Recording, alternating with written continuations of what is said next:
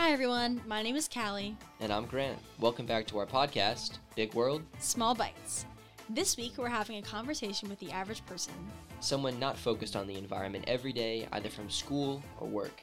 We hope to find gaps in knowledge and ways we, as environmentalists, can connect to those not as in tune with these issues. And then we'll wrap up with a little bit about the actions we're taking here at Susquehanna University and what you can do at home.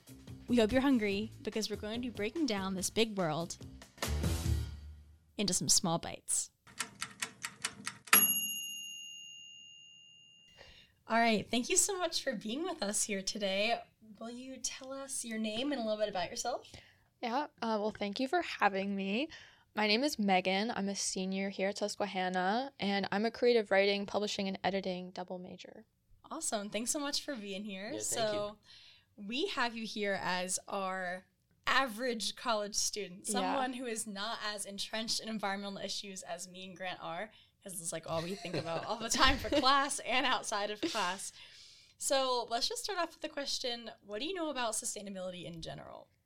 So, not much, not to make myself sound ignorant to the issue. Just in general, when I think of like sustainability, I just think of like environmentally friendly practices, and that's kind of it. Yeah, it's pretty fair. Yeah, I think that's a lot of what it is, to be honest. Well, Yeah, that's good. absolutely. Yeah, being mindful of like what you use and how much you use, I guess. Yeah, like exactly. So Okay, you got cool. it. Cool. You're absorbing That was pretty solid. the message pretty well. Yeah. Now, what do you know about sustainability on our campus here at Susquehanna? Not much at all, if anything. So my knowledge of it is probably limited to what I learned freshman year in my honors thought class, which basically we took a trip to like the campus garden. Yeah, all right. Yeah, so we went there, which I didn't know that was there until I went to it. And we also saw all the solar panels and the little sheep that graze the solar panel. Yeah. Yeah, big Yeah. hitting point.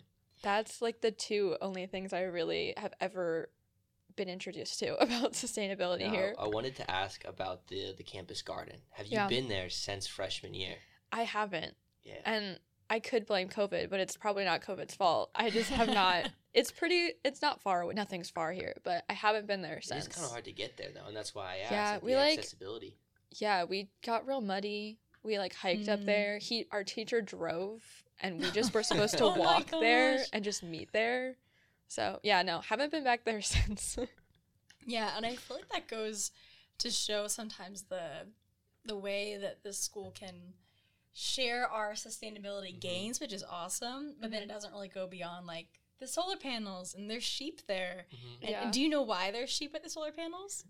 I mean, I know that they graze on the grass instead of like mowing it, I think, but like Yeah, that is what they do. Okay. Yeah, that's pretty much all they're there for, and to be look cute. cool. right? And to, like, yeah. Exactly. Yeah, and they're actually from a local farmer, so we support That's cute. some local people. Yeah. which Shout is out cool. Owens Farms. Yeah, for real. They're awesome. So here's another question that's always really interesting to ask people involved in sustainability and not. What's something that you think you just couldn't give up? If you were to think about the biggest things you do that impact the planet, what would be the hardest? Well, I really am a long showerer. I not even by choice, I just take a long time in the shower. Like my hair, when I have a whole routine, it's like it's a whole process. So I just like the use of water. I used to waste a lot of water too. Like when I brush my teeth, I just recently started like turning the sink off when I'm brushing my Yeah, teeth, yeah. like trying to like do that. And also lights. I leave lights on everywhere. I don't like when my house is dark. I really don't. So I like leave lights on everywhere. I use long showers. I don't know. I mean, I guess I could live without them, but it wouldn't be comfortable. Yeah. I think that's the thing, too, is that we all kind of tend to forget that there's, like, sometimes there's just things that we can't give up. Like, I don't think I could give up driving unless I lived in a place where it really wasn't necessary, because driving, like, clears my head so much. Driving is something that I do here for fun, Right. because there's not much else to do, and it's a stress reliever, like Yeah. going Yeah. on a drive. Yeah. I think that also gets to a point about like where you are and what the government or like institutions can do for you. You know, like, do you think it'd make a difference if dorm rooms had more just natural light coming in? Not every room even has a window, you know, so you didn't have to have the lights on. Or Like public transportation could make that way easier. Bike lanes. There's not a bike lane in Selinsgrove, so it can be hard to get around off campus if you want to walk somewhere or bike somewhere. Right, or just the way this strip is built. Like you can't walk there unless you want to get hit by a car. Yeah. It's just not. You need a car to get around here. I have a roommate who doesn't have a car, and anytime she has to go anywhere, she has to borrow someone's car because she can't get there any other way. Yeah. And I've been stubborn. I've tried to bike on the highway, but it's not safe, you know? Yeah. And it's where all those main shops are, like all the big name, big box stores where you could get things that you need. You can't get to them without a car unless you are in traffic. Risk your life for Target. Risking your life for Target, which is not worth it. I don't know, Target's got some cool stuff, to be fair. Yeah, it does. And there's a Starbucks there. So. That's consumerism for you. What do you think about, I know I was in conversations here at Susquehanna at one point, and other institutions as well, and they talked about maybe, and this is kind of a long shot, but putting a light up in the shower. So when you'd be taking a shower, after a certain amount of time, a light would literally go from like green to red. Do you think just having something like that would make an impact on students in general? I feel like having a visual representation of like how long, because I lose track of time in the shower. Yeah. Like it's easy to do. So having like a visual representation of like, oh, I've been in here for too long. Like that, I feel like that would help. At least me. I feel like that would help in general. Yeah, no, definitely. Yeah. And going along with that like habit, things you can't give up, what do you think your most sustainable habit is versus your least sustainable habit? Well, this is because of my roommates. They were all much more into like sustainability than I was before coming here. But when I go shopping now, I'm really conscious of like not trying to avoid plastic bags. Yeah. And either I have a lot of tote bags now, so I either take my own or I just carry all my stuff to my car if I can. Yeah. So that's probably, at least recently, one of the more like sustainable practices that I've been doing. My least sustainable, I mean, now that you mention it, I drive a lot when I don't need to. Yeah. Because I really do. I remember like sophomore, especially because of COVID, there's a lot more limits on what you can do. So we would just go on like 2-hour long drives. Yeah. Like at least once a week just to get off campus and to do something. Yeah, no, I know I'm definitely guilty of that as well, driving around listening to music. But I think that also gets into like lack of things to walk to. Like you can't access the garden very easily, and if you could, maybe it'd be worth taking like the half-an-hour walk to the garden or back, or just like into the community with like a bike lane instead of driving. Right, like the need for a place to de-stress, but like we can't find that in nature, and I can't. That's like I drive also. Yeah. So why do we turn to like going to a different place in our car versus walking or something? I think it has to do with how tired we are and how much is expected of us. Yeah. But that's really interesting. Now, this is just like a big question. It's very broad, so you feel free to take it however you will, but are you worried about climate change? I mean, general answer, yes. I never used to be. Again, I think since being here and like having friends that have sort of educated me a little bit more about sustainability and the climate crisis, like, yes, I'm worried about it now. Yeah. Do you think that's been your friends or your classes? Oh, that's a good question. I would say more my friends than my classes. That class I took freshman year, it was an honors law class. It wasn't like supposed to be about environmentalism, but I think the professor just kind of wanted to talk about it. But since then, I don't think it's really been an issue that's been brought up in class to me. It's more been conversations with my friends. Yeah, and I know we're kind of working with the STARS report, trying to figure out what classes have sustainability curriculums.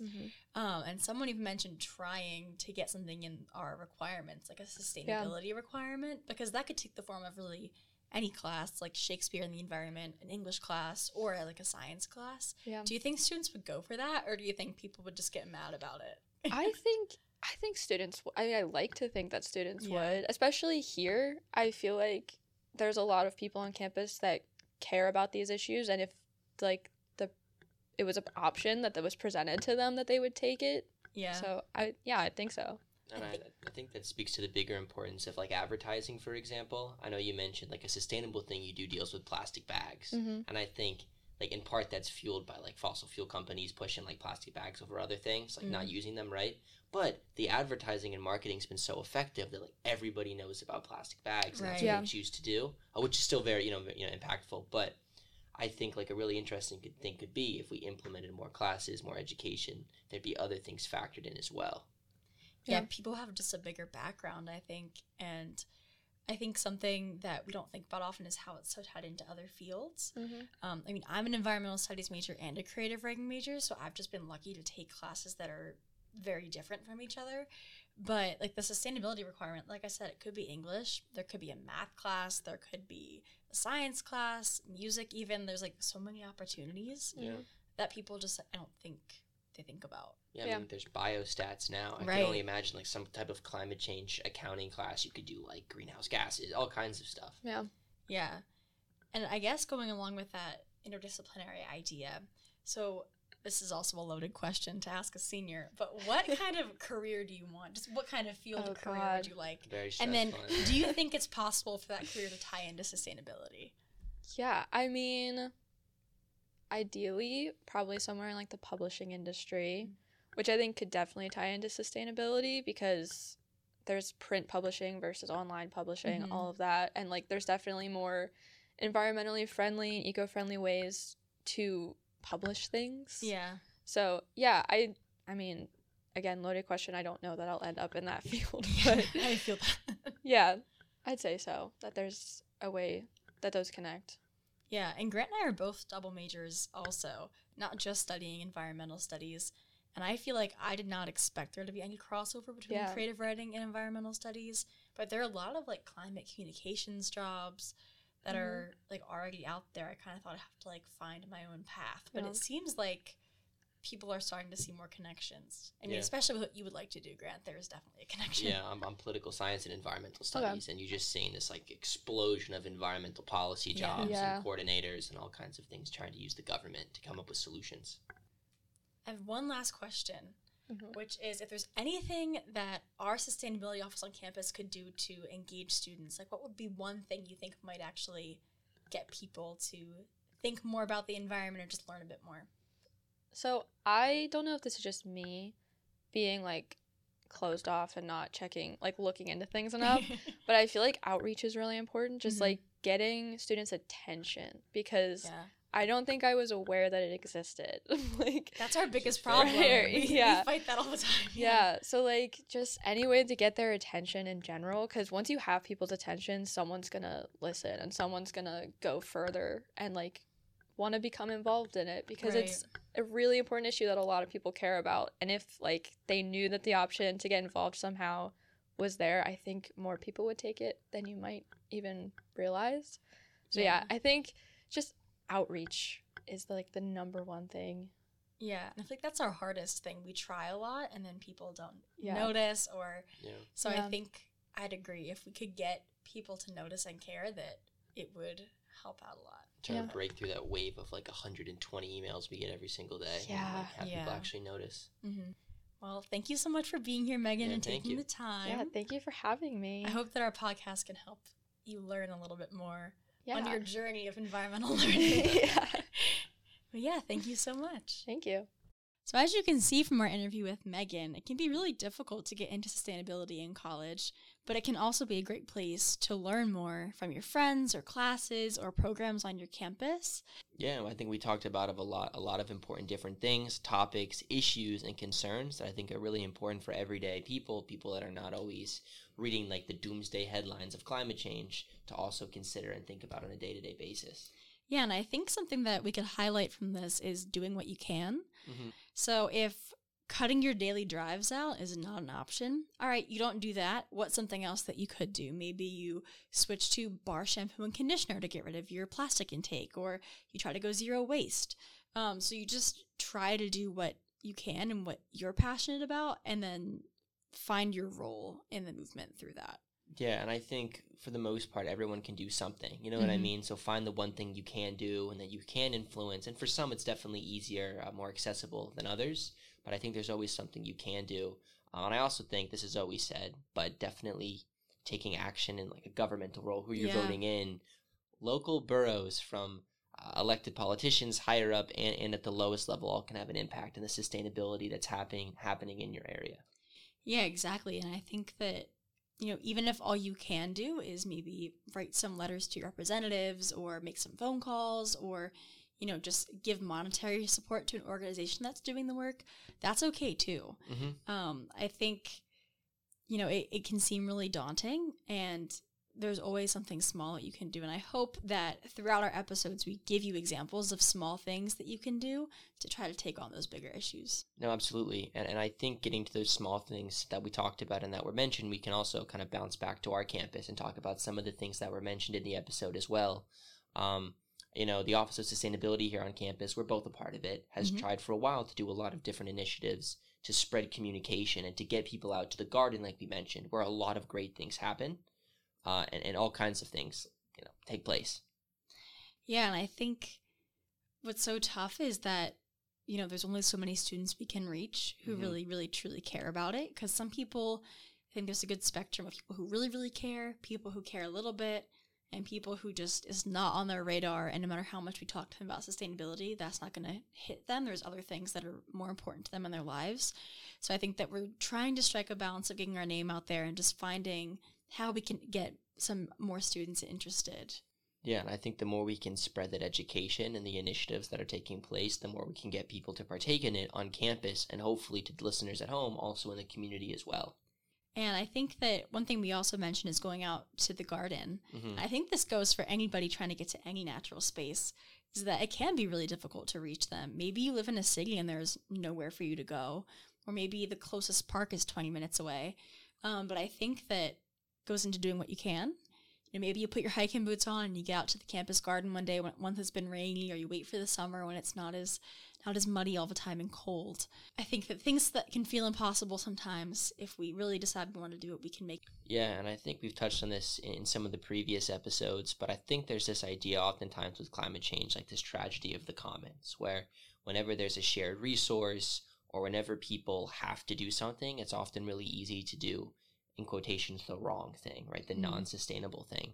And everybody chooses to do the wrong thing, to use too much of a resource, and it adds up to be this big environmental catastrophe. But I really do believe that it can go the opposite way. If everybody drives a little bit less, if everybody uses a little bit less water, and if everybody just does the little things that they can, it can make a big impact. I don't think, with this podcast or other things, we're asking anybody to change the world, but they can change little actions that they do, and that adds up to a big difference. Yeah, and it can help to inspire others. I mean, you heard Megan talk about how her friends here at college taught her a lot about sustainability and that she's started making changes because of that. And I think that we underestimate how we can affect other people. Yeah. So sharing what you do, educating other people, encouraging your friends to do those activities with you can make a big difference. And I think those conversations are really important to definitely have with your friends. But on that note, we'll hope to join us next time as we keep on cooking. So stay tuned, and we'll be serving up a new episode soon. Get ready for some more small bites of this big world.